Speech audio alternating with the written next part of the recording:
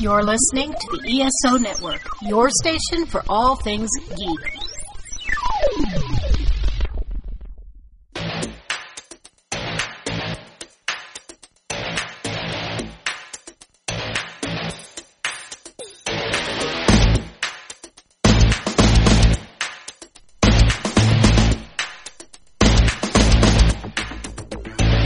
Needless Things Podcast.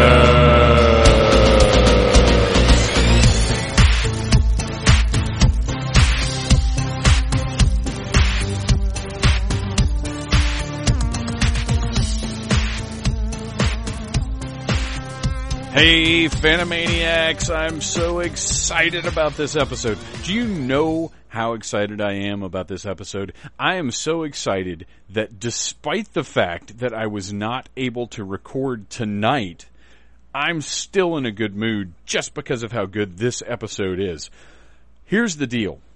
Tonight I was supposed to record an episode for next week with Beth V., her first time on the podcast since the Doctor Who episode, Jay, Belligerent Monkey, and Mr. Schweck. Unfortunately, we had a storm earlier, really bad thunder, lightning, rain, like a monsoon from the pits of Satan's anus. But then it stopped, and like 20 minutes after it stopped, our cable service went out, which means our internet went out and our phone went out and blah, blah, blah, blah, blah.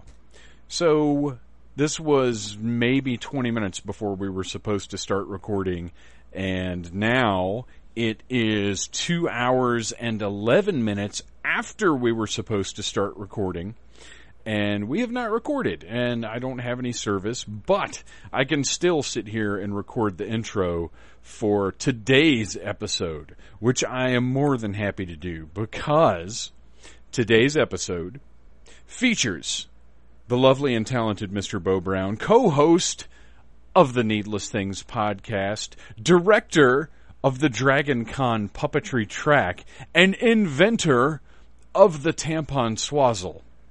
So I'm very excited about that.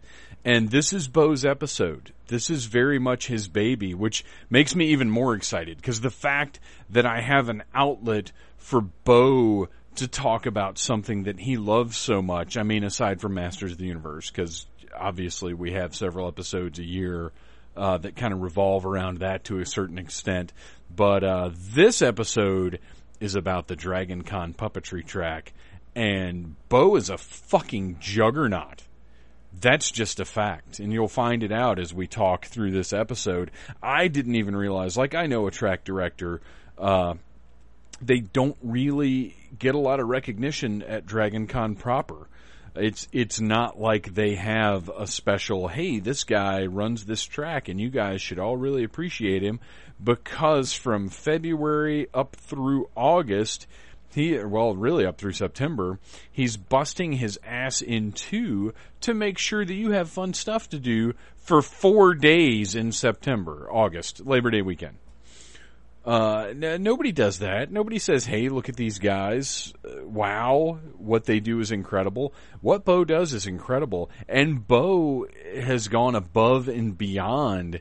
We'll talk about it in the podcast. I'm not going to spoil it here because, you know, this is the pre-show business.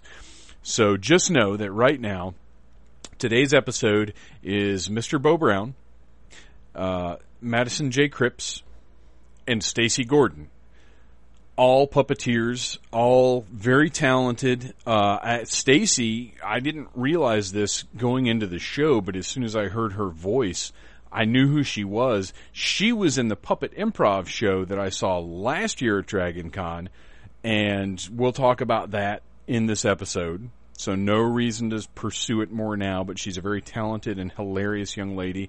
Madison is a super sweet guy. I hung out with him after the first Puppet Slam, and he's got a hell of a story. I'd really like to have him back on just as an episode. I think that would be fantastic.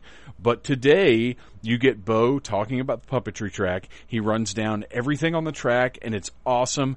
It really is Obviously the American Sci-Fi Classics track, that's my home track. I love it. I do think it's the best track at Dragon Con. But the puppetry track is the most eclectic and interesting track at Dragon Con. And really, I have to give Bo a lot of credit for the effort he put into making his panels interesting, interactive, and informative. The 3 eyes that I just made up right now during this introduction. Speaking of eyes, segue. You can go to iTunes and download and listen to this podcast. You can go to Stitcher and stream this podcast. You can go to needlessthingssite.com and check out not only the podcast, but all of the many articles by myself and by my staff of writers about toys, movies, music, wrestling, all manner of pop culture stuff. Every facet of dorkery we cover on needlessthingssite.com. I also want to talk a little bit right now about what I'm going to be doing at Dragon Con. I don't know how many more episodes we've got between now and then. We have set a makeup date for the Beth, Jay, and Ryan episode that hopefully we'll be able to get it done. There's another episode that I don't want to spoil. If it doesn't end up happening, I'll mention it in my Dragon Con recap episode. I'm super excited about it, but due to its very nature, it's a difficult thing to plan and to make happen. So we'll see. So after today's episode, I definitely have one more. I might have 2 more. We'll see how it breaks down. And I've got articles coming in from people relating stories of Dragon Con, and Mr. Schweck is going to have an article coming in about things that you may miss at Dragon Con, stuff that, smaller things that aren't, concerts or huge celebrity panels or whatever.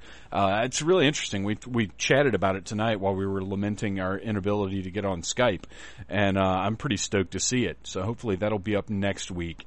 But for now, we're going to talk puppetry track after I discuss my panels. So here's the deal. It's very tricky to get scheduled on lots of panels at Dragon Con. I've heard this from the ESO guys time and time again. Please do check out esopodcast.com. They've talked about doing a lot of panels and how hard it is. Not necessarily actually doing the panels, but just the scheduling of it. So here is my current schedule of panels. I will update it if it changes, and of course check the website. Check me out on Facebook at L Phantasmus with a PH. But right now, I will be at DCW Friday night, not participating, but me and the hooligans will be there doing our thing. Saturday, 10 a.m., after my biggest night of drinking. This is probably a huge mistake, but I'm so excited about the panel that I can't not do it. Saturday, 10 a.m. in the Marriott M303, M304. It is D20 1984 Geek Year in Review. What we're doing is we're going to have a bunch of panelists from the American Sci-Fi Classics track, and we're going to have a 20-sided die with topics from 1984. And they're going to randomly select panelists and randomly select topics, and we're going to have 5-minute mini panels on every topic. And I'm going to be hungover as fuck. I'll tell you that right now. I don't know how it's going to go, but it's going to be worth seeing. Whether it's amazingly entertaining or whether it's a fucking train wreck, you're going to want to be there. Trust me. And then at 11:30, She-Ra, myself, Mr. Bo Brown, and hopefully Sarah Pope, and probably Gary Mitchell, maybe 1 or 2 more, will be talking about Princess of Power and her impact on media and on really gender roles. Like, I think we're going to get kind of deep on this one. And I'm going to have a big-ass box of toys from Billy's Toys to show. And if you want some She-Ra toys, I might be able to sell them to you.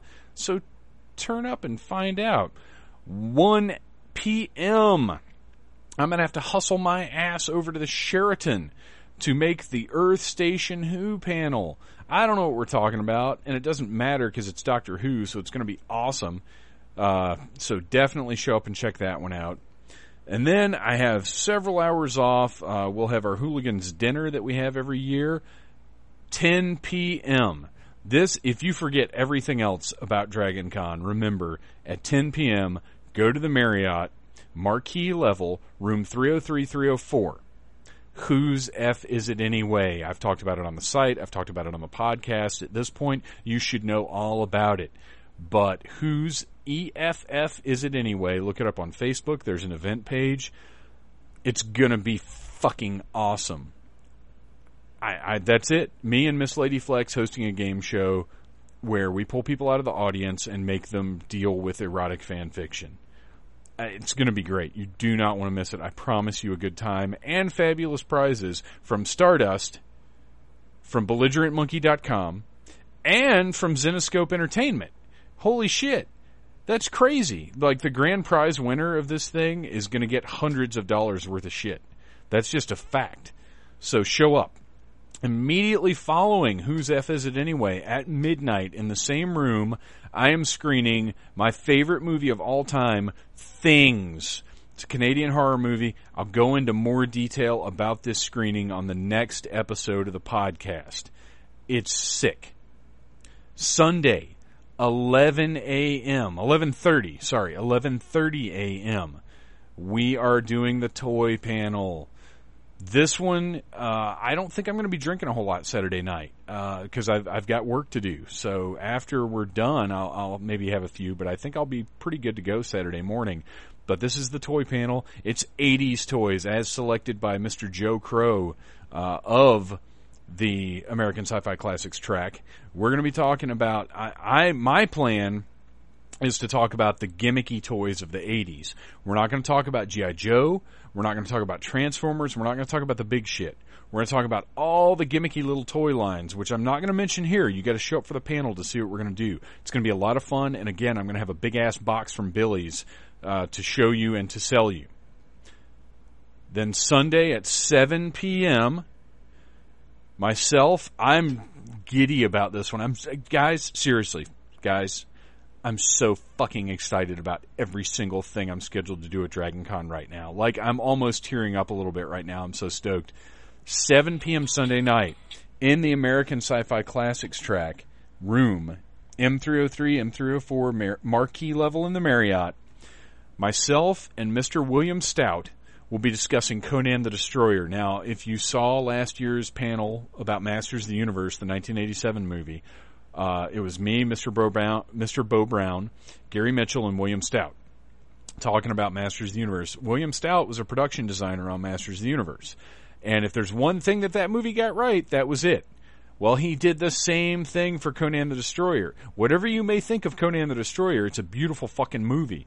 And William Stout's responsible for that. And I'm going to sit down and talk to him about it. And that's crazy. And I'm actually going to do fucking research for this one, man. I'm going to watch the movie. I'm going to make notes. Like, I want this to be a professional, for real panel. It's really important to me that this one go down right. It's important to me that they all go down right.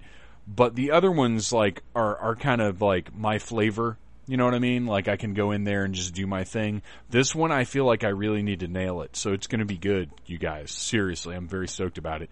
And then Sunday night, this isn't mine. I'm going to be there in attendance, but it's not my baby. The Puppet Slam. You don't want to miss the Puppet Slam, period. That's it. We talk about it in the podcast, and you know what? I've been talking for 14 minutes now. I think that's enough of me. Now it's time to talk to Mr. Bo Brown, to Stacy Gordon, and to Madison J. Cripps. Here it is, Puppetry Track. Enjoy.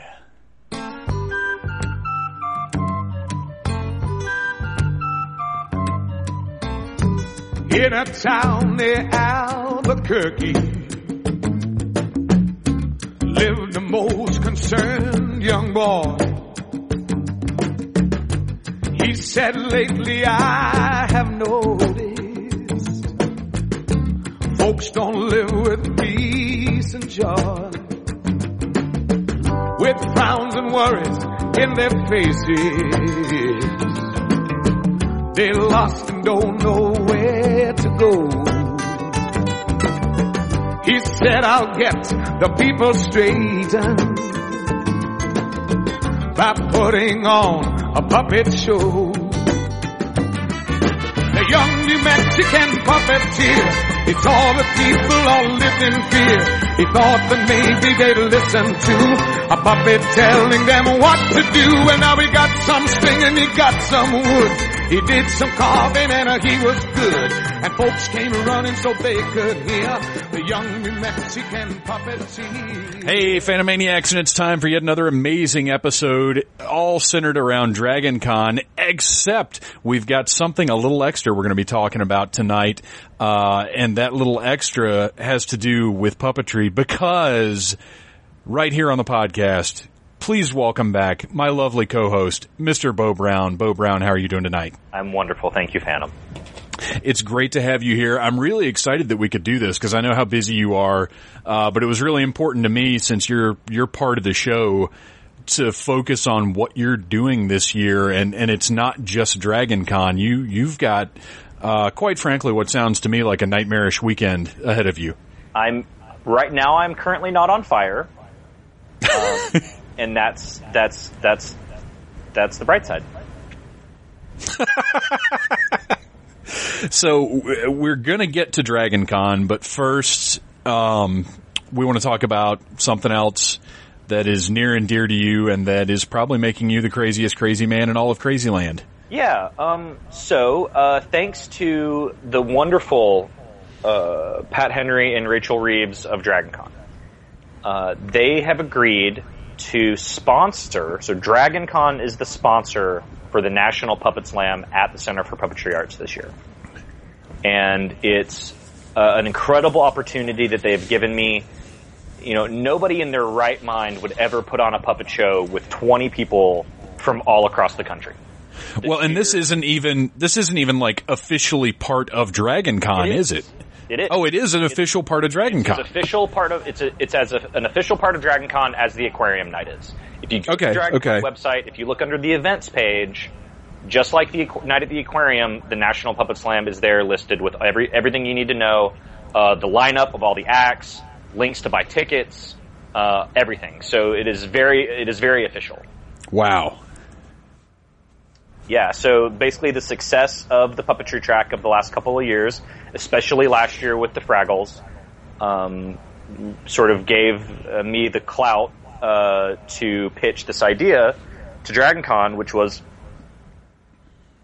if we had, and this was sort of Pat and I's idea together, was to have the National Slam at the center at the same time as Dragon Con, and that way the artists that were brought in for Dragon Con, because the major expense of the show, you know, the National Slam is a very expensive show just because of airfare and hotels. Right. Plain and simple. It's, you know, you're talking about flying 20 people in from across the country and putting them up in hotels. You mean all of the puppeteers in the country don't already live in Atlanta? That is true, oddly What? enough. Yeah, there are puppeteers in all parts of the country.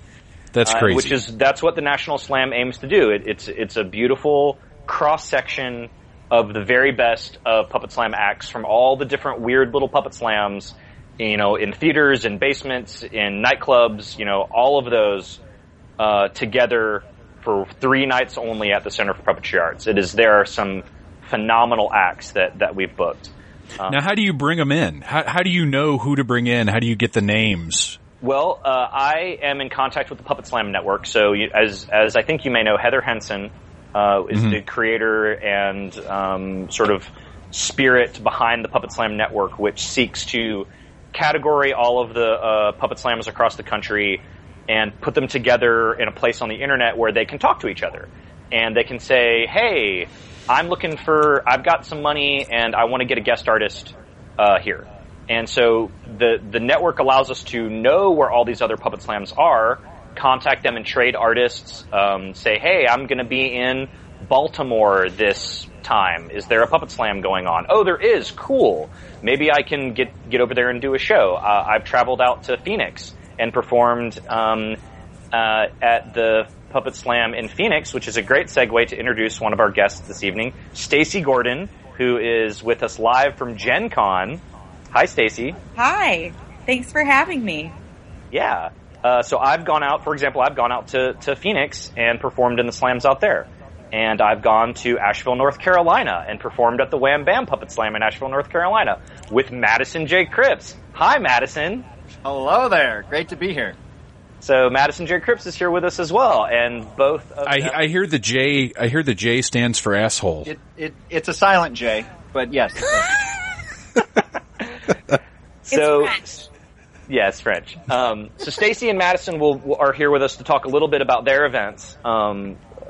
But let's wrap up the National Slam thing first, real quick. So there's this big National Slam, Puppet Slam network all across the country, and that is basically funded by Heather Henson and all of her amazing generosity, and then organized and managed by a guy named Martian DeLellis.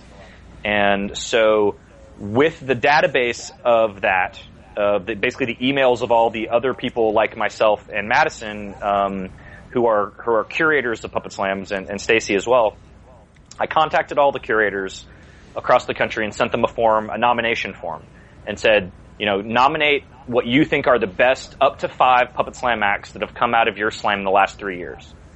And I got back about 75 nominations. Actually, no, I got back more than that. I got back about 140 nominations. And then I contacted those artists and said, congratulations, you've been nominated to perform in the National Puppet Slam. Please fill out this paperwork, send me a video of your show, and congratulations.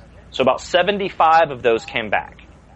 I then watched 75 puppet shows and went through 75 puppet shows worth of paperwork and narrowed it down to about 19 finalists. Now, those 19 finalists, I thought, in my opinion, were worthy of being in the National Puppet Slam. And that means that it is a Puppet Slam act that is not just good, but excellent for some reason. Whether that's just a moment of manipulation, whether it's a beautiful puppet, whether it's just hilarious, whether it's touching and makes you cry, whatever it is, there's something about that piece that sets it apart from other Puppet Slam pieces and sort of raises the bar for the art form.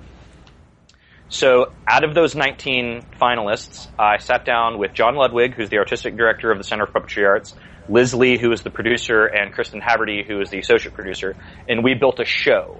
And I mean that to say that the 10 acts that we selected, all 19 of those acts could have been in the show. They were all that good, in my opinion.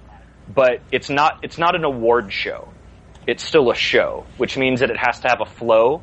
It has to have a balance of comedy and drama. It has to have a balance of puppetry style, and it has to reflect sort of the Puppet Slam art form as a whole. So you don't want to have 7 shadow puppet pieces or 7 marionette pieces. You want to sort of cherry pick pieces that fit well together and are representative of the art form. So when some people are like, well, why didn't my piece get accepted? I say, well, it's a show, and I can't pick 5 shadow puppet pieces. So I had to pick the shadow puppet pieces that fit best into the show, and I can't have nothing but comedy. I can't have nothing but drama. So that's sort of how the pieces were decided. Just like any other variety show, you've got to balance things out. Exactly, You variety. got to have a little something, right? Well, and that's what's so impressive about the Puppet Slams you've been doing at DragonCon the past few years, is there is something for everybody. If one act isn't necessarily your thing, chances are the next one will be. Yeah. Right, exactly. So with that all being put together, the deal with DragonCon was that then those artists, that DragonCon would basically fly and host all those artists in exchange for them being asked to participate in DragonCon. They, of course, could not be required to participate in DragonCon, because then that would be a conflict of interest to say, well, I'm only going to, that I have to have the artistic integrity to build the National Slam and curate it based on merit of the pieces, not, oh, well, you'd be really good at DragonCon. Which is tricky, but that's the way it is. I had to do it based on the merits of the things, the merits of the pieces, which meant that I had very little wiggle room to bring in other people.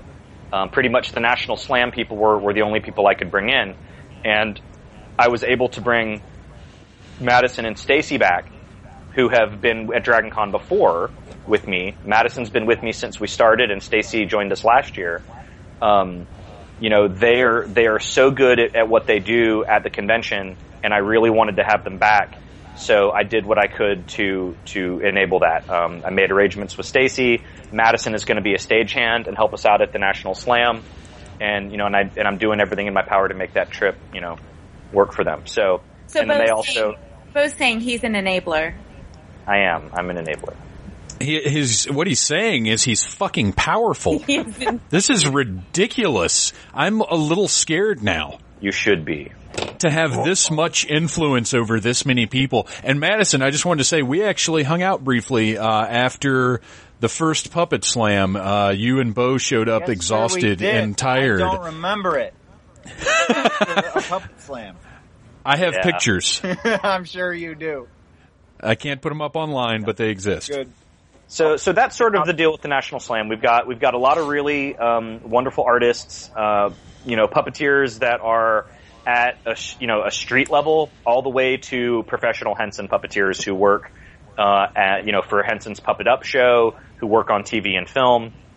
So there's a huge gamut of artists that their work is together on stage as equals, which I think is really awesome part about the show. So the tricky thing is that the National Slam is Thursday, Friday, and Saturday of DragonCon. So all the artists will fly in Thursday morning or Wednesday evening, and we'll tech the show all day on Thursday and do our first show at 8 o'clock that night. Which is, for a regular Puppet Slam where it's a little more fast and loose, that's fine. But this being the National Slam and sort of being a little more put together, we're on the main stage theater at the Center for Puppetry Arts, which seats hundreds and hundreds of people. It is quite the honor to be on that stage. And for a lot of puppeteers, if you're a puppeteer who isn't basically touring with a kid show, the chances of you ever getting a chance to perform on the main stage at the Center for Puppetry Arts are pretty slim, because that's sort of what they do there. So this is a really amazing opportunity for artists who, because it's a big deal to perform at the Center for Puppetry Arts on the main stage. It's a big deal to people, to puppeteers. So I'm really pleased that the center is cool with us doing something like this, and that it's a chance for these artists to have this opportunity. Well, and to give some perspective, I mean, I grew up here in Atlanta, so for me, having the Center for Puppetry Arts in town, I'm used to it. Yeah. It's just a thing that's here, but for people outside of Atlanta who know anything about puppetry, the center is it's one of those things where when you live near it, you don't really get how big it is. Yeah. So the trick is that Friday and Saturday of DragonCon, and to an extent on Thursday when I'm normally loading into DragonCon, I have to leave. And all of the National Slam people have to leave DragonCon and go to the center and put on the show and then come back to DragonCon. So that's going to be the real trick. Like last year, after having 2 years, of doing this under my belt, I decided to change it up and make it even more complicated. So here we are, with just when I sort of got my feet under me with 2 years and how wonderful everything was last year with the Fraggles, I had to go and complicate it. But, the opportunity was just too good to be able to have the help with DragonCon to get these artists out here, because it's a really expensive show to do. You're talking 20 people, airfare and hotel. That's a serious amount of money. And the center is a nonprofit, so it's not exactly got tons and tons of money for me to do a show that only goes for 3 nights. You know what I mean? Right, right. Because that's not, typically when they have a show, it's set for an extended period of time. Like they're using whatever resources are there for a longer period than just the 3 nights. There's only 3 puppeteers in it. This show has 20 puppeteers in it. And they're coming. They're not all driving in in a van. They're all flying. Right. And from what I've seen of puppetry, it seems to me like there's a great deal more preparation involved for a show than with, other human-based shows. It looks like it's more complex. There's a lot of stuff. There's puppets and everything, but for the most part, in something that I definitely judge a Puppet Slam piece on is your ability to get on and off the stage. Because it's a variety show. It's not your show. And if you have a 20-minute setup time, that's not a very good Puppet Slam piece. You need to be able to get on, get off, and not, impede the other acts.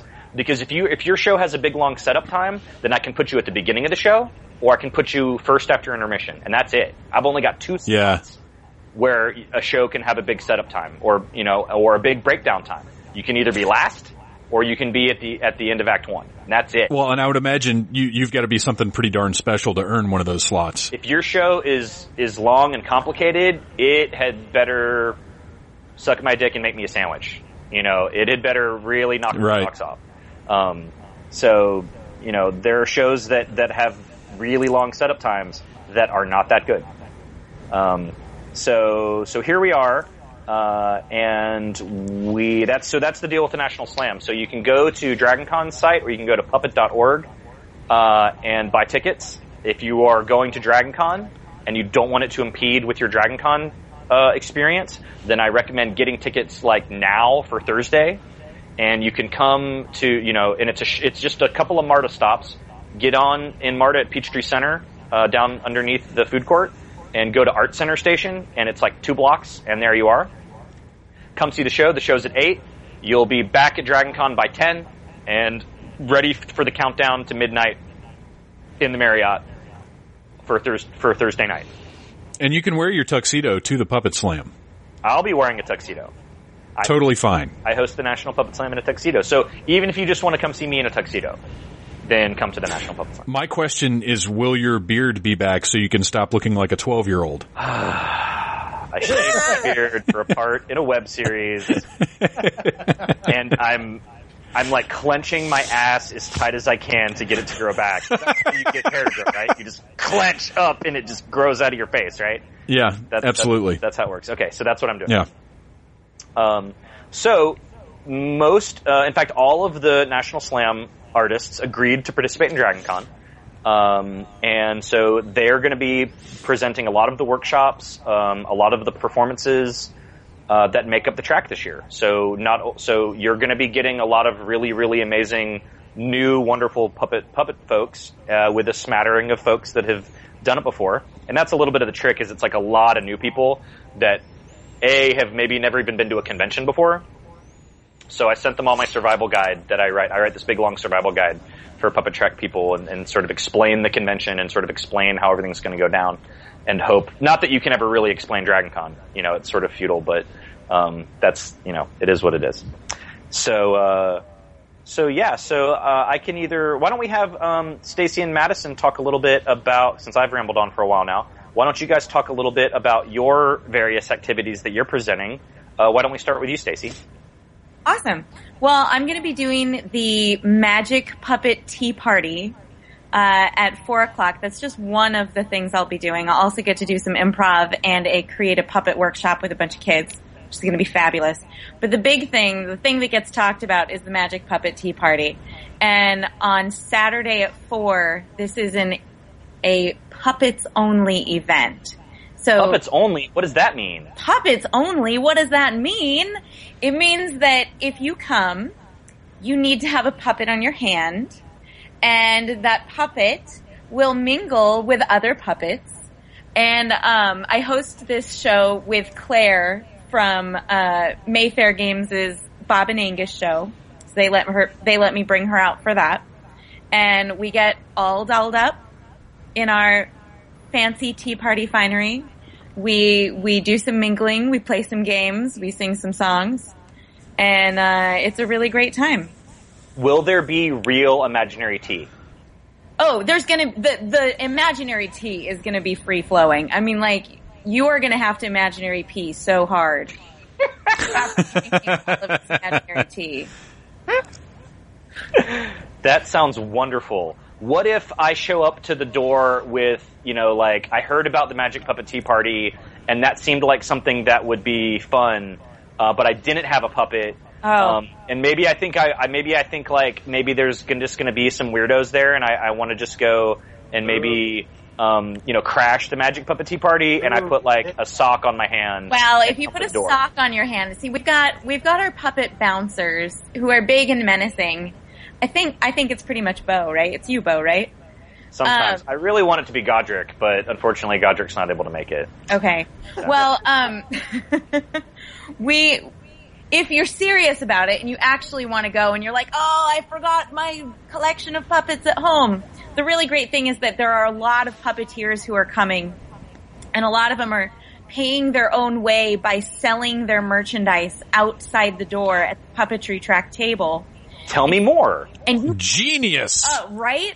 So for artists like me who need to come in from out of state and, you know, Bo couldn't totally foot the whole bill, which, you know, understandable.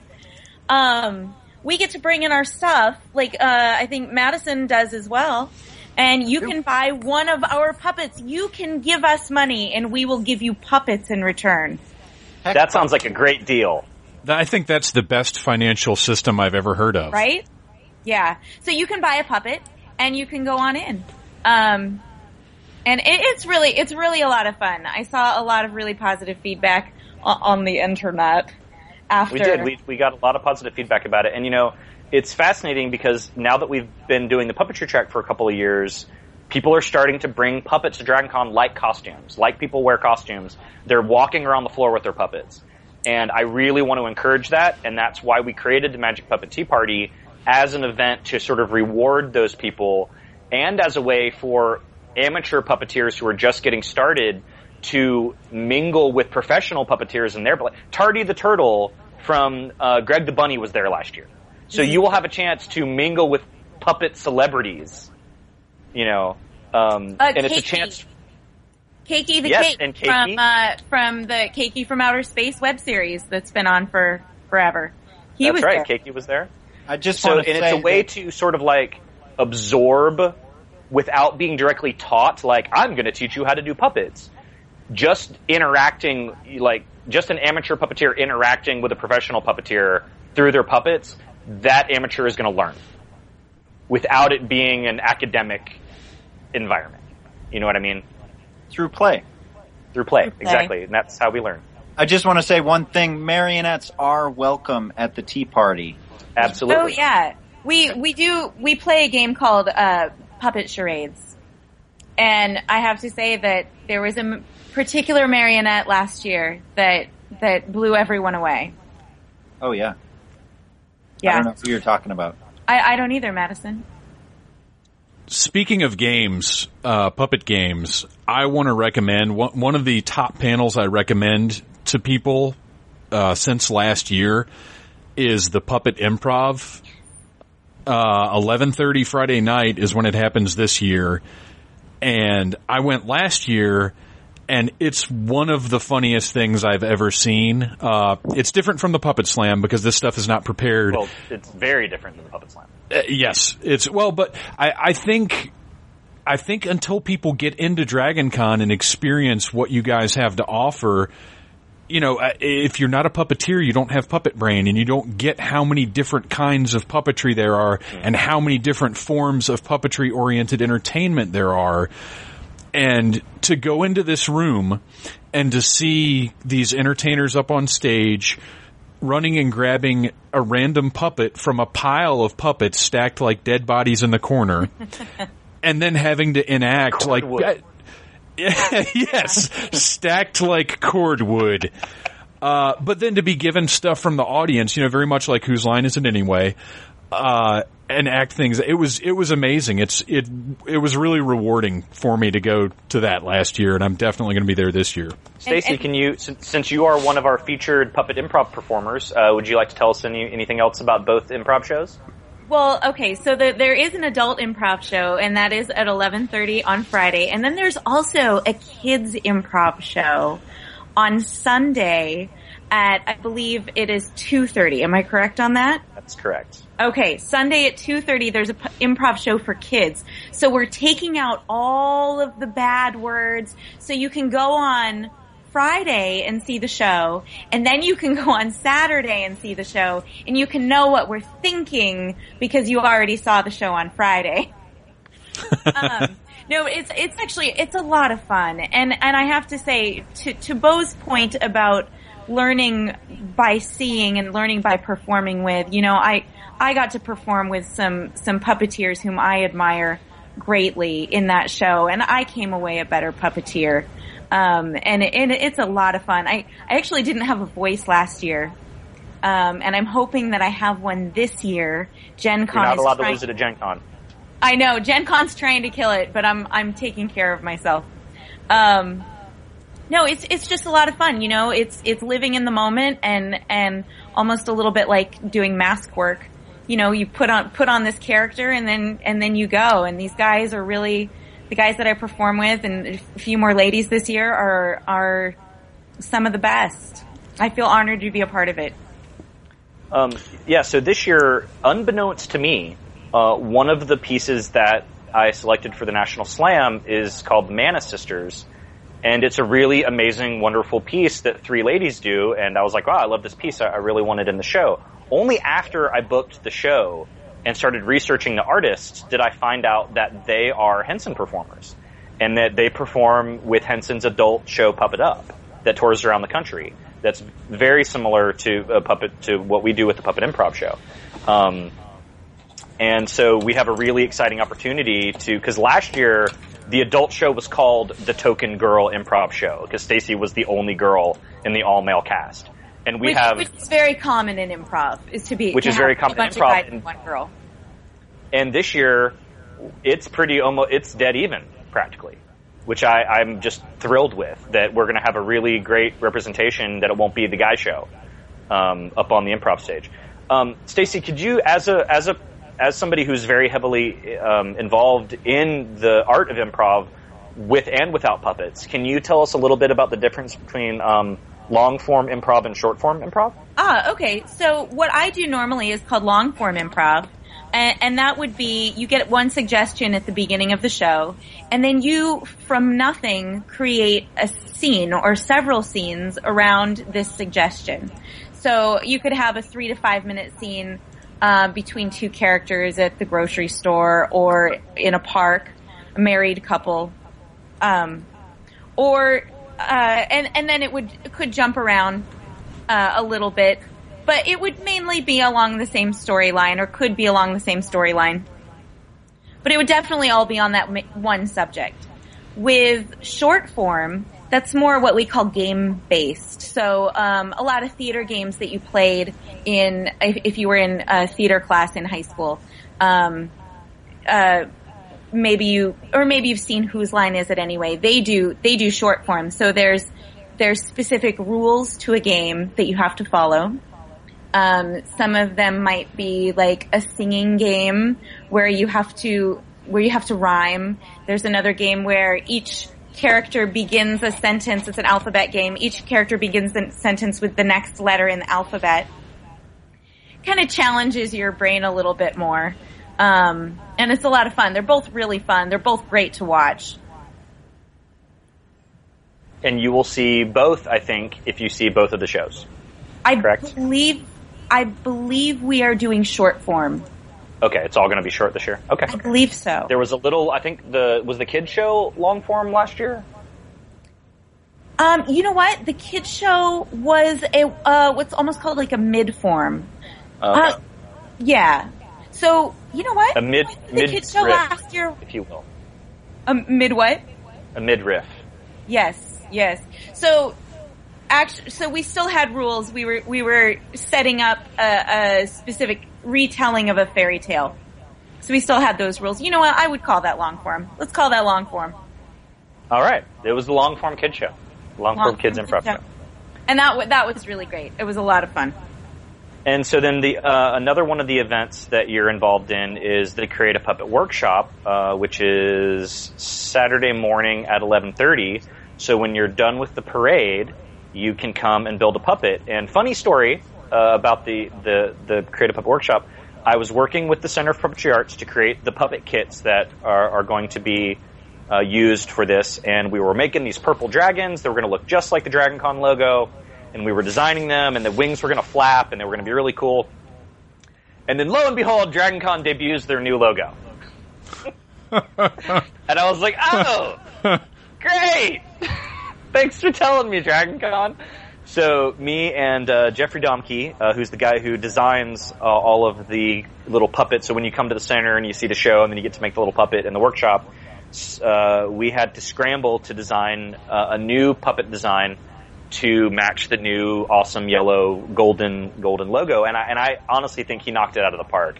It looks really cool, and I think you're going to see a ton of kids running around with these things over their heads and little awesome golden dragons flying around everywhere. So, Stacey, you did it last year. Can you tell us a little bit about what people can expect if they bring their kids to the Creative Puppet Workshop, or if they just want to come on their own and build a puppet? Absolutely. We had so many adults come and just say, am I allowed to do this? Absolutely. Leave with a puppet. And actually, we had some people come to the Magic Puppet Tea Party later on with the puppet that they made in the Creative Puppet Workshop. You're going to walk in, and there's no specific start time, so you don't have to be there right at 11:30 on the dot. We'll supply you with a kit, we'll supply you with instructions, and everything you need to really make your puppet your own. Even though it's a kit and you could make them identical, you never see two that are alike. It's so wonderful to see everyone's creativity. So Stacey will be there along with Loretta Baumgartner, who's the education director at the Center for Puppetry Arts, and a couple of volunteers. And they'll be there to help the kids, make the folds and decorate it at whatever they want, and it's going to be a ton of fun. So I highly recommend that. And then I think the other event will be the Puppet Match Game. Stacey, are you in the match game? I do not believe that I'm in the match game. Unless you want me to be in the match game, then I'm all over it. Let me check my handy dandy cast list here. Right quick. Honestly, one of my biggest problems this year was that I had so many talented improv people, and I couldn't put them in every show. Because the DragonCon database limits you to 7 people per panel. I couldn't actually get everybody in everything. Too much awesome. Awesome. Stacey, I do have you in Puppet Match Game with Fantastic. I'm excited. With your sheep. Oh, wonderful. Cool. So the story behind the Puppet Match Game is, and this is an idea I had last year. I really wanted, the first year I did the puppetry track, it was very academic. There were some kid shows. We had David Stevens, who's an local Atlanta puppeteer, do a great show, The Reluctant Dragon, which is one at Unima, which is like our award for puppet shows that puppeteers of America. He, by the way, is out here at Gen Con right now performing that. He is. Yeah. He is, The Reluctant Dragon. It's a really great show. And it was perfect for DragonCon, so we did that. In fact, it was the first event, I think, of the convention. The very first thing we did, the very first year, was The Reluctant Dragon. So we had some kid shows, and I didn't know what I was doing. It was my first year. My only experience with whatever this was going to be was going to puppet festivals and taking workshops. So that year was very academic. It was lots of workshops about different puppetry styles. And I walked away with it, and I was like, it's missing something. It's missing a sense of zaniness. I thought that the puppet track should be able to not just teach people about the art of puppetry, but be entertaining, and not just for kids, and not just the slam, but to have a sense of zaniness. So I really wanted to do a puppet game show. And for some reason, I had this in my head that I wanted to do Puppet $10,000 Pyramid. And I started talking to Lucky Yates and another guy who works at the center, Jeffrey Swartzes, who's one of my volunteers for the puppetry track. And I asked him if he wanted to do it, and he said, what would be better? We should do Puppet Match Game. Because $10,000 Pyramid is just 2 people, it's 2 teams of 2. So you would have 2 puppet characters and 2 human characters human contestants out of the audience.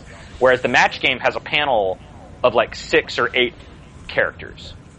So I totally was behind Jeffrey with this idea. Jeffrey is the mastermind behind the puppet match game. So if you're familiar with TV's match game, there'll be a panel of puppet characters. Your host will be Fulio, who is a puppet character of Lucky Yates. Of Archer fame. He plays Krieger on Archer. So if you want to come not see Lucky Yates, but see Fulio, because he'll be hiding behind something, then please come see the Puppet Match Game. And we have lots of really amazing, talented people with some really wonderful characters. I think this is going to be one of the breakout successes of the track this year. I think this is going to be absolutely hilarious. There's a lot of phenomenally talented puppeteers and funny people. It's a lot of the same people as the improv shows. And it's going to be a hot ticket. And when I say that it's going to be a hot ticket, as Phantom mentioned, the improv shows last year were so popular that they graduated to big rooms. Woo-hoo! Both improv shows are not in the track room. Oh, They wow. are in other rooms in the Hyatt. In fact, I think they're in the room that we did the puppet slam in the first year before there was a puppet track. So it's in the Hyatt, in one of the 500 seater rooms. I love that auditorium. That's a very cool room. Not big enough for the Puppet Slam anymore, but We it's a outgrew cool that setup. real quick. Yeah. You outgrew it the first year. We did. So, but I think that the improv shows will do well in there. It's 500 seater. We'll have the projection screen, so you don't have to worry about the puppets being small.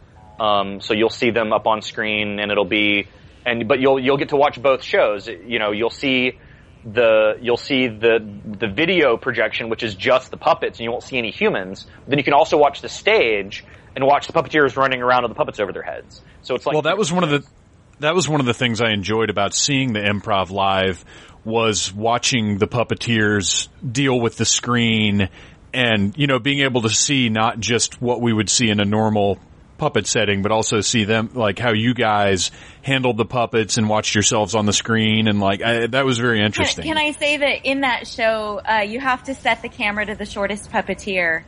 And you, wouldn't it, Stacey? I am 5'1". You're a wee thing. You're fun size. I am fun sized. I have to say we filmed yesterday out here at Gen Con, and I was required to scrunch up on the floorboards of a van. And thankfully I am fun sized, because otherwise I wouldn't have been able to fit. We wouldn't have been able to get the shot. So it is sometimes convenient to be little. So this year I have been looking into getting 6-inch platform shoes. And, and I am a Frankenstein monster at 5'7". So everyone else has to look forward to crouching less. Well done, Stacey. You're such a team player. Stacey Gordon, team player, everybody. Thank you. Woo! Thank you. That's right. What, Mr. Bo Brown? Mm-hmm.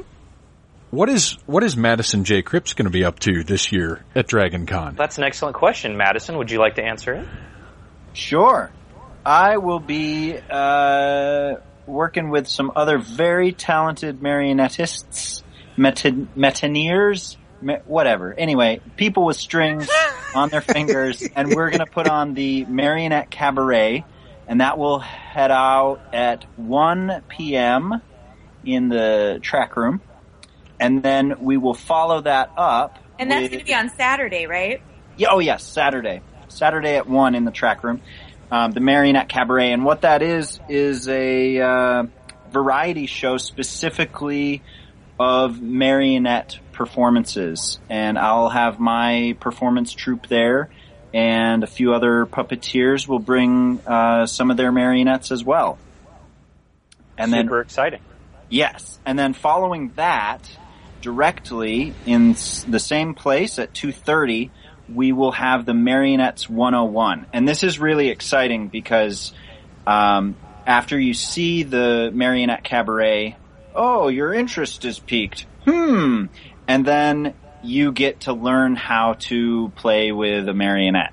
And for some folks, this is one of the most intimidating styles of puppetry, just because, it could get tangled. There's so much to do. There's so many strings. Oh no. We'll break it down.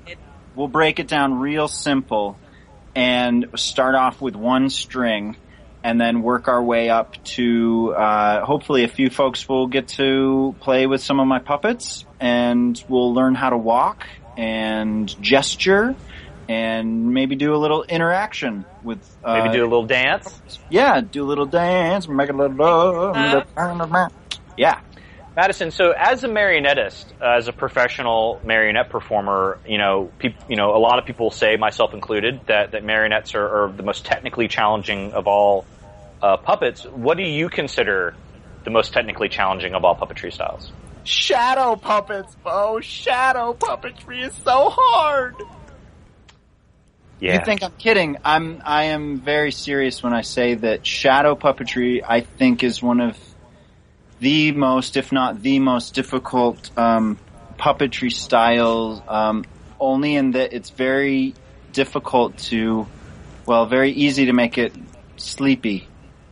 You have to be really, really good because our eyes are trained so that it's like a movie almost is what you're creating with shadow puppetry. And I'm such a beginner with shadow puppetry. That's probably why I'm so freaked out about it. But yeah, shadow puppetry is the most difficult so far. And what do we do when we're freaked out by a puppetry style, Madison? We panic. We dive in. We panic and we soil ourselves, and then we dive in and we knuckle down and try to do it. And we do some hard work. We do hard work to do it because as a puppetry artist, we oftentimes have to be the total package. People talk about puppetry as sort of the nexus of all art forms. Because you have to be a sculptor, you have to be a costume designer, you have to be an engineer, you have to be a voice artist, you have to be an actor, you have to be a director, you have to be all of these things when you're a puppeteer. You have to be able to sing, you have to be able to do voices, you have to be able to do everything. Light designer. Yeah, exactly. Painting. It is the nexus of all art forms, of all, not even just performance art forms, but painting and sculpting and engineering and, because a puppet that doesn't work is a sculpture. It just sits there. And you have to be able to bring... Yeah, and that's boring. Now Bo, you and I have talked about this before, but since we've got Madison and Stacy here, where did you guys start with puppetry? Like, what are your beginnings? My grandfather actually carved and performed with marionettes. He just performed for us family, his grandkids, but... so I grew up around marionettes, and then when I was... Huh? I did not know that. Oh, yeah. Actually, my grandfather used to take my mom and her siblings to Children's Fairyland to watch the Osnowitz family perform, and from the Osnowitz family came Frank Oz. So yeah, my mom got to see some... pretty cool stuff when she was a kid, and I think that inspired her to make sure that I always had puppets in my life. And I remember the very first puppet I received, my aunt crocheted a black sheep for me. I think it was so that it would not be a bootleg of Lamb Chop. So there was fan art even back then. Yeah, so I started with that, built my first puppet when I was in high school with my mom, did some church puppetry, and then left high school and college, and very quickly left church puppetry for the world of adult puppet slams. That's really awesome that it all came from the family. That's cool. Yeah. No, my grandfather was a sculptor and a painter, so I think that because he already had those two things, it lended itself very well to making marionettes. Madison, where does your background start? Well, it's interesting. I parallel Stacy's grandfather in a lot of ways. I came from the fine art world, so I studied with a classically trained Russian sculptor.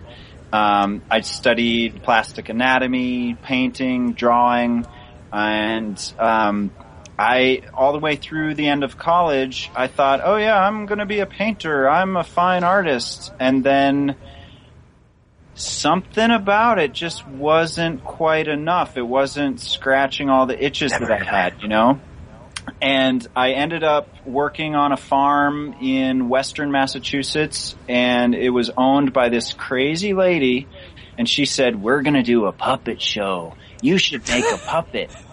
So I don't know why she had this old VHS of the Puppeteers of America put out this video.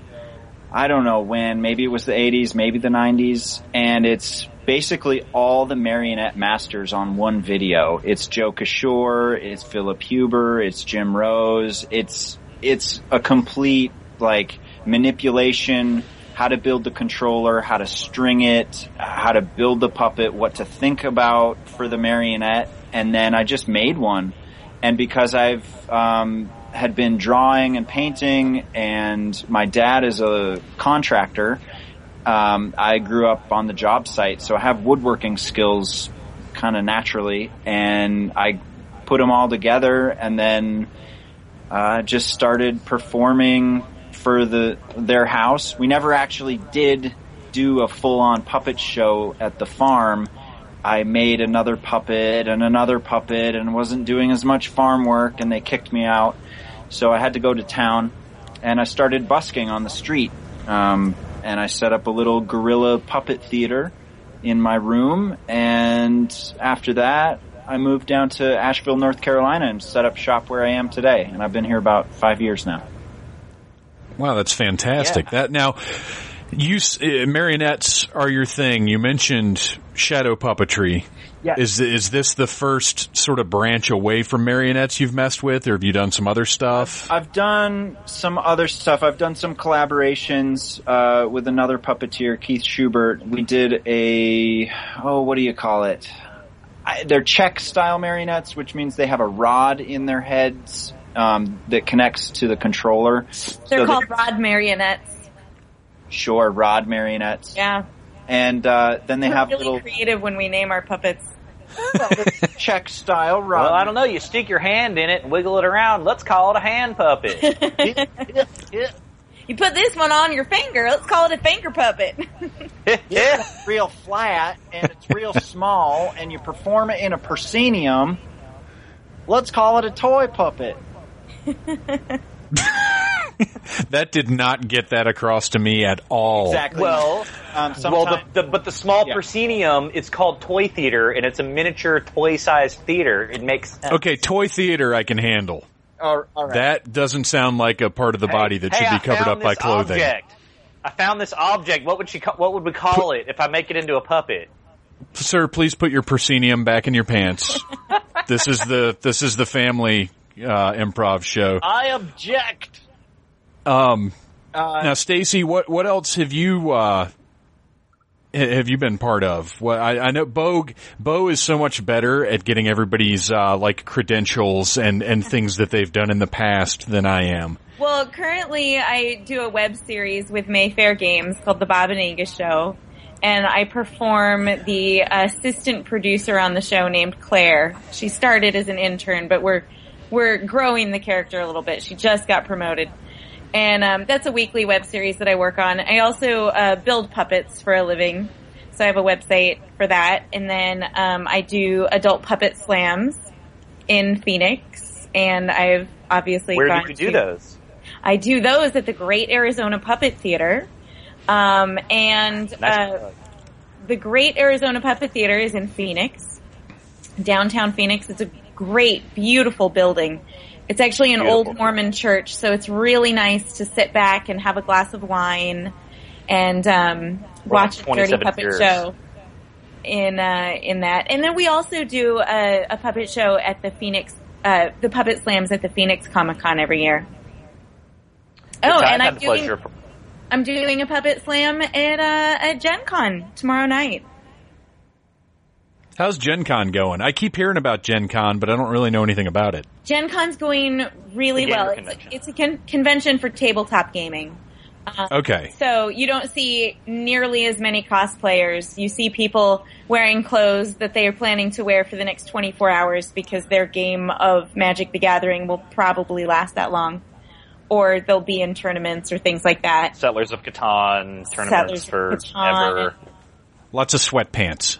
Lots of kilts, actually. Lots of utility. Lots of elastic waists. Yes. Yeah. And I have to say, Gen Con pulls out all of the stops. They, they have the cushiest seats to sit and game in. And you go in this room, and it's just lined with hundreds and hundreds of tables that are, 100 seats long, and everybody's just sitting around and playing games, and somebody walks up and you say, hey, you want to join us? It is such a wonderful, welcoming community. It's a ton of fun. It's very different than Dragon Con, and yet very the same at the same time. Stacey, have you been to the gaming room at Dragon Con? I have not been to the gaming room at Dragon Con. Well, then I think that you're slightly ill-informed to make those judgments. Oh, I'm sorry. Well, okay, from what I saw of Dragon Con, maybe imagine the gaming room at Dragon Con, and then that's all of Gen Con. Well, sure. Yeah. Well, just so you know. Well, Gen Con must be doing something in a big way, because I am not in the world of gaming at all. But I have heard Gen Con over and over and over again. It's obviously getting a reputation that's spreading beyond its focus, and that's pretty impressive. Well, this year we actually started a puppetry track. I think it was inspired by Dragon Con's puppetry track. Wow, what a clever idea! Right? No, yeah. And who's doing the puppetry track at Gen Con, Stacey? Marion McBride is the person who's heading it up. And I am part of the puppetry track at Gen Con. Mayfair Games is sponsoring a lot of the events there. Also, Gordon Smooter from Minneapolis. Am I correct on his city? Who was one of our guests the first year of the puppetry track at Dragon Con. He is here. David Stevens is here with Brandy Stevens. From Atlanta. And we've got Jim Martin, who is from Faith No More. No. Where is he out of? Where are the 80s children? From the Great Space Coaster. Oh, yeah. Oh, wow. Yeah. Get on board. The Great Space Coaster. Yeah, get on board. He's Gary Gnu, and oh my gosh, that's awesome. Yeah, and he's amazing. He's fantastic. Is he cool? Do you think we should get him for Dragon Con? I think that you should. I really think that you should. He is one of the nicest guys. He saw a post of mine on Facebook about me asking about tall shoes.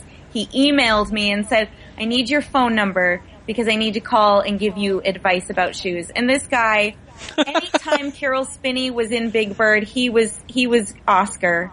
He was on the Puzzle Place. He directed Bear in the Big Blue House, directed Sesame Street. He really knows. He knows his stuff. He's really great. They recently bought the rights to Great Space Coaster, and so they're in the process of trying to preserve it. That's great. No GNUs is good GNUs. Indeed.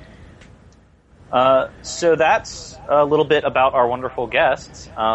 Thank you guys for joining us. I'm going to, I guess, talk a little bit more about the rest of the track.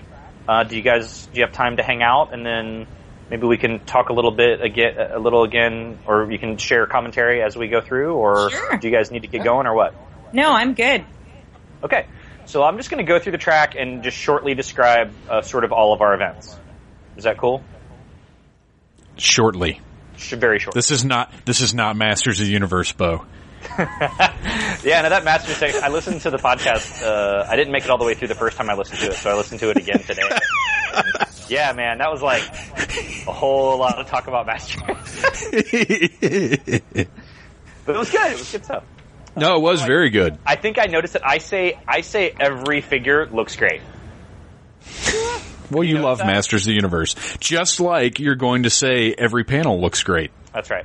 I love that this is not the Masters of the Universe one, but it kind of is a little bit still, because you're talking about how great Masters of the Universe is. You can't have a conversation with me without me bringing up He-Man at least once. I'm sorry. Touche. Okay, but puppetry track. So we start off with puppetry for TV and film, which is what we call it, so other people understand what we're talking about. We as puppeteers would call this the monitor workshop. So this is if you want to learn how to puppeteer like the Muppets are done, or like the kind of puppetry that you will see during the improv shows, where people are looking at the floor at a monitor that shows what the camera sees with the puppets over their head, this is where we will teach you how to do that. And this goes for a lot of the panels that I'm going to talk about. Limited audience participation. Some people will get up and get a chance to get a puppet on their hand and participate. Obviously, our room seats 260 people. Not everyone is going to get a chance to get up and do it. Lots of people are just going to have to sit and watch.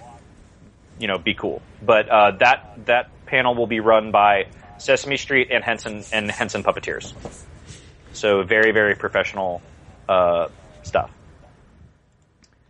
And then we have another exciting panel called Puppet Coaching and Characterization, which is our second event along with the Magic Puppet Tea Party. That is for people who brought their own puppets to DragonCon. Bring your puppet to this panel, although you don't have to have a puppet to come to this panel. And we have some people, Joshua Holden and Broderick Jones, who was with us last year, who will give you some tips on fleshing out your puppet character as a character, as well as manipulation techniques. Then we have Boon Raku and Tabletop, which is a style of puppetry that uses fully realized puppets, and by that I mean they're like a marionette. They have a head and arms and legs and feet, unlike Muppet-style puppets that have no legs. And that is going to be taught by some of our National Slam artists, Marta Moselle and Jessica Simon. Then we get to one of two panels that we have with Paul Zaloom. Paul Zaloom, the science track, got Paul Zaloom. You may know him better as Beekman from Beekman's World. And what you may not know about Paul Zaloom is that he is also a famous puppeteer and has been doing puppetry and solo performance and political satire for a very long time. And so Paul will join us to talk about his career, sort of not about Beekman, but as his career as a puppeteer. And then at this point, all of the National Slam people and myself will get into a shuttle and go to the center and put on the National Puppet Slam at the Center for Puppetry Arts. Hooray! And then we will have some people that are not our National Slam people holding down the fort for us while we are gone. So then we have 2D to 3D puppet design with Jeffrey Zwartzes from the Center for Puppetry Arts. And he will teach you how to draw a puppet design with the intent of making it a 3D puppet in the end. And I think that's going to be really cool for artists and people interested in getting involved in puppets, sort of like how to take a two-dimensional drawing and realize it as a three-dimensional puppet. Then, backed by popular demand, is Puppetry in the Buffyverse, which we had our first year, and it will focus on the practical puppetry effects that were featured in Buffy the Vampire Slayer and Angel. I totally want to recommend that panel. I saw it that first year. Of it the first year. It was really, really fun. As a huge Buffy fan, it was a window for me into, as I said before, how much puppetry has saturated other forms of media. Absolutely. Very highly recommended. That's Hannah Miller, who joins us from Orlando, who's a dear friend. So come and check that out. Then we get to Between Two Nerds Live, which is the live version of a web series sort of spin-off show that was a spin-off of King of the Nerds. So Katie Coral, who was one of the participants on last season's King of the Nerds, and her companion, Buddy, will be doing a live version of their show full of puppets and nerdity, so come and check out that if you want to see Katie from King of the Nerds. Then all the National Slam artists come back, and we do the Puppet Improv Show for adults. And then we wind things down in the evening with a film screening of the puppet. So the Atlanta Film Festival now has a puppet category that I am the director of. And we'll be showing some highlights from the Atlanta Film Festival's puppetry block. It takes a big head to wear so many hats. It does. It does. I actually have several large bumps on my head, and I wear tiny hats on each bump.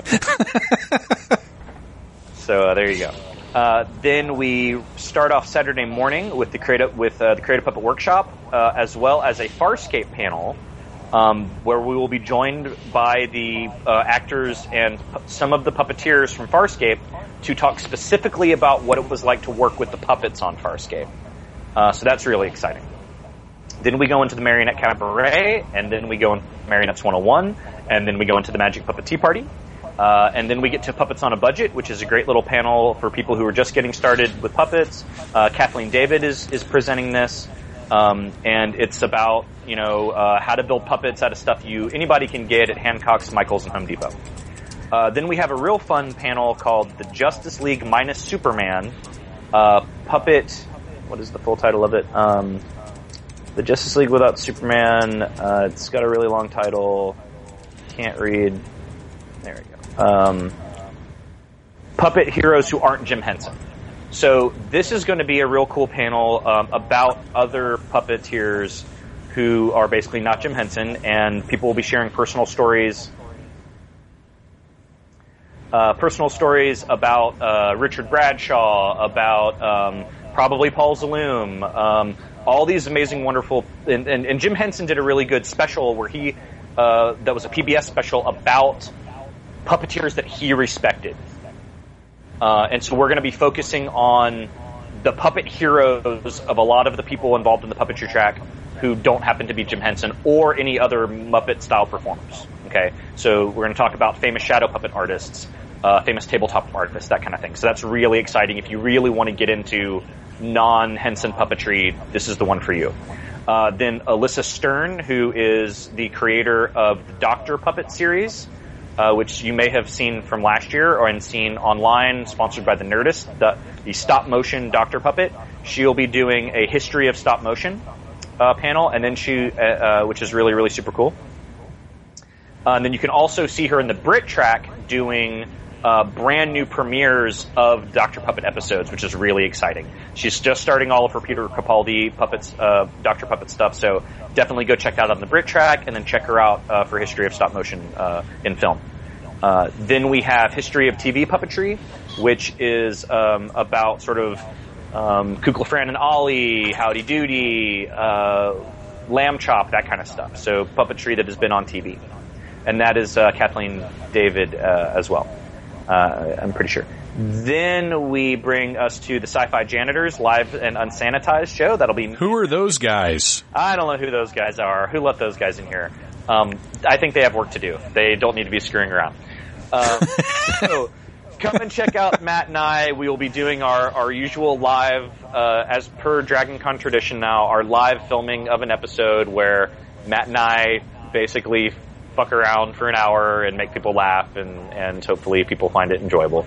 I was told it was very funny last year, so please come and check us out if you want to see Matt and I. Then we wind things back down again with another puppet film screening called Puppets in Motion Pictures. You see what we did there? Yeah.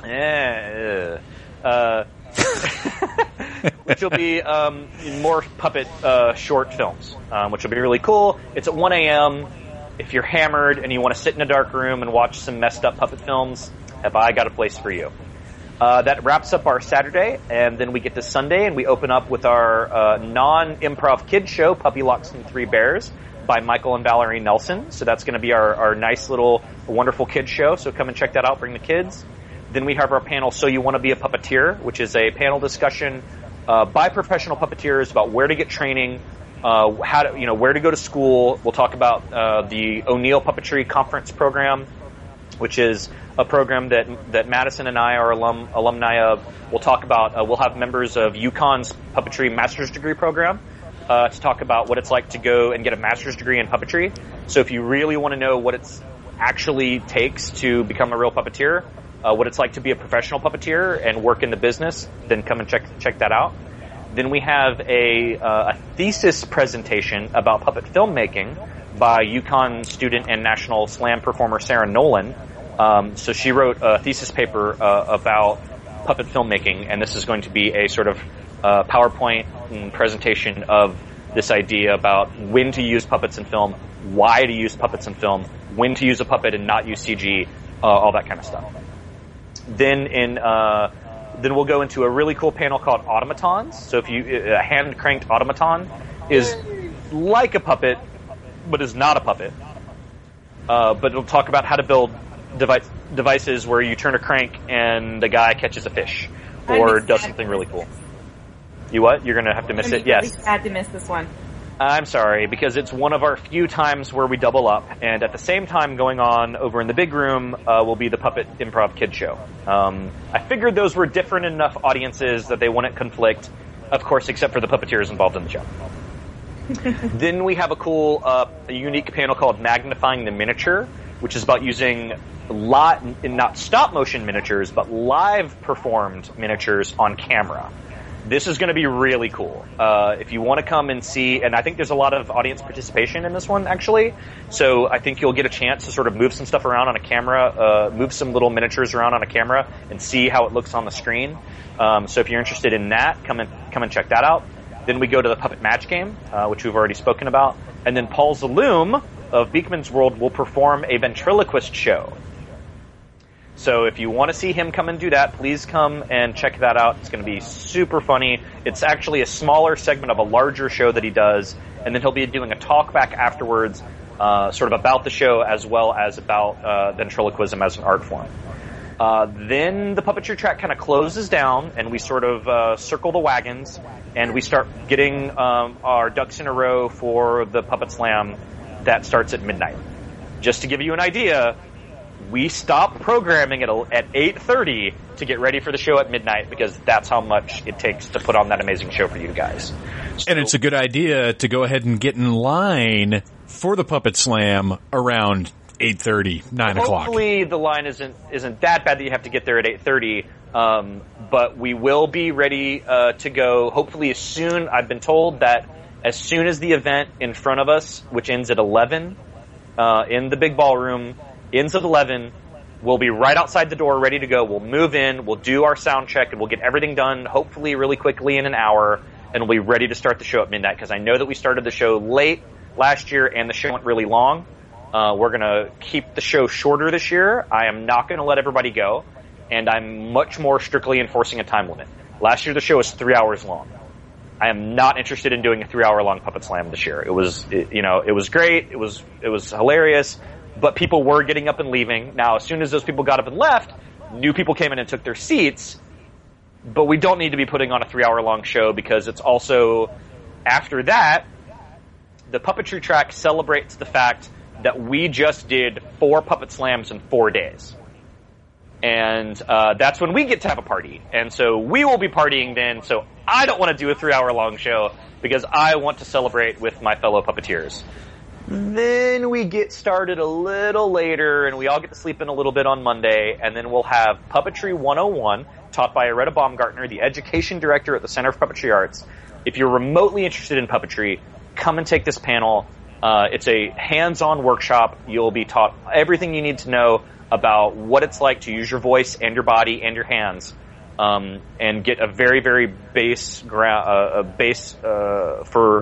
knowledge for what it's like to be a puppeteer. Then we have a very unique workshop called Puppetry and Storytelling for Kids, which is done by one of our Henson puppeteers that is specifically for kids. And they will come on in, and adults, of course, are welcome to participate to a degree. But it's really for kids exploring puppetry and storytelling as play in a way to sort of deal with things. So if you have the kids who want to come and check that out, or if you're an educator and you're interested in maybe adapting this for your classroom, please come and check that out. I think it's going to be really special. And then once again, I'm sorry, Madison, we wrap up the puppetry track with Madison's wonderful busking and street performance. I hate giving Madison the final slot on Monday, but it's just the way it stands out. We end solid. It's solid. It's solid. This is a special year because it's the first time we have another That's voice. True. And that's Madison will be joined by Alex Vernon, who has all of the pieces in the National Slam are phenomenal, but Alex's piece is something special. It's called Milo the Magnificent, and I'm not picking favorites here, but but Alex Vernon and Sarah Olmsted Thomas's Milo the Magnificent is magnificent. And so if you want to, if you see a show and you want to learn from him firsthand, he will also be doing the Automatons workshop. Come and check out Busking and Street Performance with Madison and Alex. It's going to be great. If you want to learn how to get up and do this in front of people on the street and get them to pay you money and not get arrested, come and check it out. And that's the track. Well done, sir. Any questions? I have a question. We know Madison is closing out the puppetry track on Monday, and you just said that busking is performing in the street. That's got to be a different set of skills than performing in a theater, Madison. I obviously you don't want to give the panel away, but just a little taste of the difference there. Yeah, a little taste. It is a completely different environment because you have to have a level of interest for folks to even stop what they were doing before and give you 30 seconds or less to see if they want to stay any longer. And if you can kind of hook them in and gather a crowd, and there's lots of techniques to do that, and then kind of keep them till you can get your pitch in, which is, hey, buddy, you enjoyed this, give me some money. And if you can have that full experience there, then you can be really successful at busking. Yeah, I mean, it's challenging, because when you go to see a puppet show, you're there. You have a captive audience. Well, going to see a puppet show is a lot like going to see any performance. You pay a ticket price, and that ticket price is an investment. When you're busking, there is no investment. You could walk away at any time. So the trick is to get an emotional investment, and then on the other end of the experience, get paid for it. And that's the bottom line, getting paid. Right, gotta make that paper. Stacy, you're hosting the Create a Puppet Workshop. Yeah. And give me sort of a difference between performing to kids versus performing to adults, because you do both. And obviously, aside from language usage. Right. Yeah, language usage is obviously the biggest one. I think that I really like doing improv for kids because I like playing with more of the playful side. I think when adults see improv, they kind of expect you to go a little blue, and obviously kids don't expect that. And it's really nice to play more innocent characters. It's you can let your imagination go farther, because little kids will believe more than even drunk adults. Can we put that on a shirt? Done. Yeah, no, it's really great. And I teach kids. I teach at a summer camp every summer, so it's I feel like me being around kids, I'm in my element. And me being around drunk puppeteers, also part of my element. So yeah, that pretty much wraps up Puppetry Track 2014 DragonCon. I hope that people come and check us out and learn a lot and laugh a lot and ooh and ah, and we show you something you've never seen. And the Puppetry Track has two goals. One is that we celebrate puppetry and pop culture, because DragonCon is a pop culture convention. And B, it's that we expose the people who come to DragonCon, who aren't necessarily the people who would ever walk into a puppet theater, to the art of live puppet theater. And ideally, they will go, wow, I never knew you could do that with puppets. That's always the response that I'm looking for. Whenever somebody tells me that, I know that I won, and I did it. And then hopefully they'll go back to wherever it is that they're from, and they will go and check out the live puppet theater in their hometown. And, that's the mission, is to spread this wonderful art to people who are only familiar with it in TV and movies, and to have them say, oh, wow, here's this fascinatingly old art form that's as old as humanity. Ever since the very first caveman, used his shadow on the wall of the cave from the fire to enhance his storytelling ability, there have been puppets. And there's nothing more human, I think, than puppetry, and the desire to anthropomorphize the world around us and to make it in a way that we can more adequately understand it, and to share this art form with people who don't understand it as a live performance art, and hopefully walk away with a new appreciation for it. That's what it's all about. So hopefully we will achieve that this year, and everybody will have a good time while we do it. Preach. Yeah. Before you guys go, Stacy and Madison, where can we find you online? Where can we keep track of your performances? Plug away. You can find me at www.puppetpie.com, and Facebook on there is Puppet Pie as well. Do you have puppets that I can buy that I can see? What? And also, if I wanted you to make a puppet based on some other design that I have, could you also do that as well? Here, yeah, let me hand you my business card. Oh, internet. No, yeah, I have on my website, I've got forms that you can fill out, with details that you want about all of your greatest puppet desires could be fulfilled potentially by me. Oh my. Indeed. Potentially by me. Potentially. Depending what those desires are. Yep, and I've got a link there to a shop. I've got puppets that are pre-made that you can fall in love with and click purchase, and I will put it lovingly in a box and send it to you. Could I theoretically buy a Taco Cat finger puppet from you? You can. It's going to come to Dragon Con, so you're going to have to come to Dragon Con. Unless... I'll be at Dragon Con! Wait, unless it sells at Gen Con. I don't know if I have time between the two conventions to make a second Taco Cat. I strongly recommend you building another Taco Cat before Dragon Con. I did make 3 bedazzled tampons. Are they selling? I don't know. I don't sell except for at the Slam, so we'll find out. I made 5. 2 had already been ordered, so they're a surprisingly popular item. High demand. Oh yeah, everyone likes their Sparkle Mincies. Madison, I do. Nice outgoing line. Follow that, Madison. Yeah.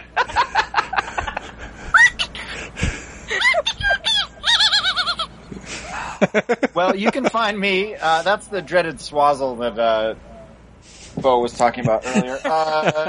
You can find me at Crips Puppets on the Facebook and also the World Wide Web, cripspuppets.com, and that is CRIPPS, Crips Puppets, and I am on Etsy and YouTube and Twitter, though it is sort of an atrophied leg of my juggernaut of marketing, sadly. I will rekindle it. And, yeah, that's about it.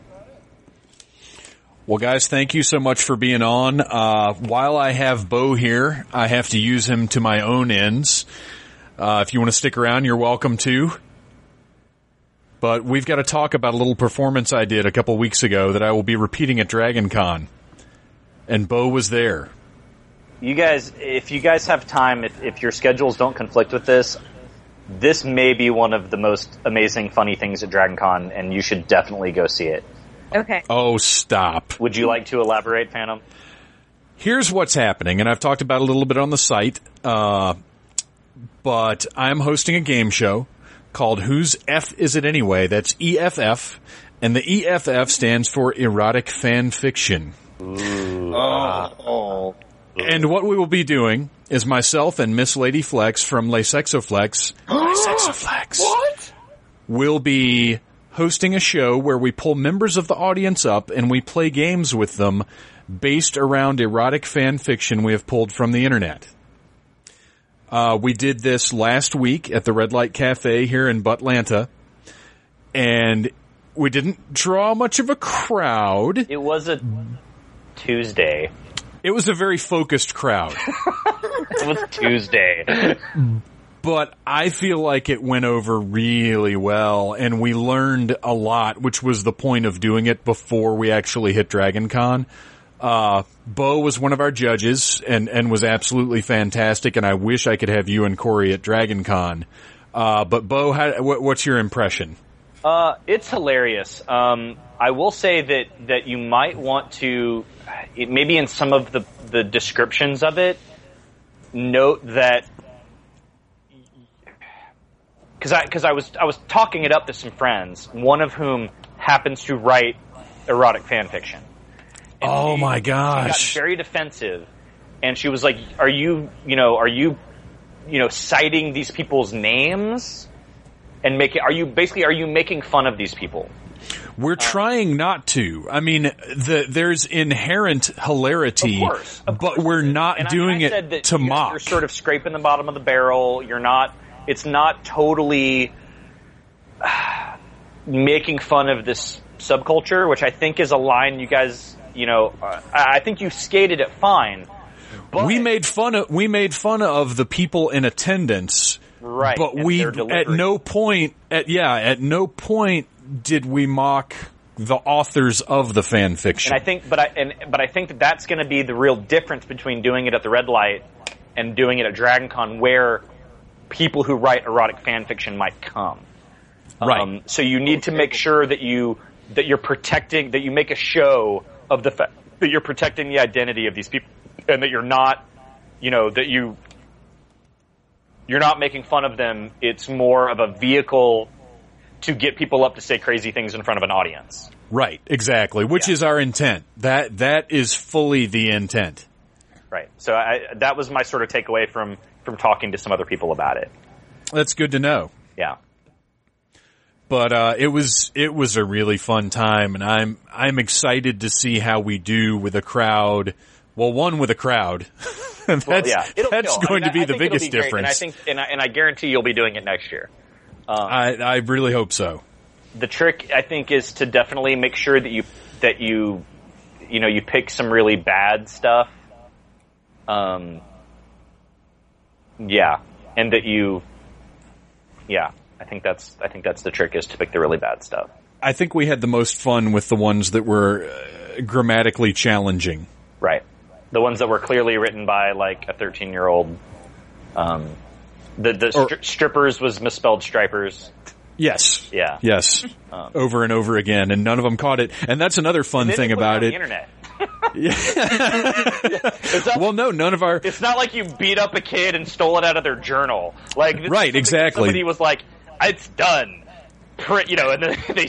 And that's my feeling on it. Is it is out there, to be sampled by everybody, and we're just spreading the love, as it were. Right. But that's part of the fun, is the contestants, knowing better than to say things the way that they're written. And part of the challenge is, no, you read the words that are on that page. Don't read the words that you think should be on that page. Yeah. And then he throws curveballs like, now read it with, like, you inhaled a helium balloon. Okay, now you're not allowed to say any of the dirty words, and you have to make up, pretty words for the dirty words. So, like, now interpretive dance along with it. Yeah. It's like running an obstacle course, but the obstacle course is erotic fan fiction. So you have an image of Gonzo fucking a chicken in your head while you're running. Right. Which, by the way, I have that printed up, and even though you won't be there, we will have the Gonzo story. And you should say that Gonzo makes love to the chicken. Well, he does. He certainly does. And there's a difference. Gonzo doesn't fuck that chicken. He makes love to that chicken.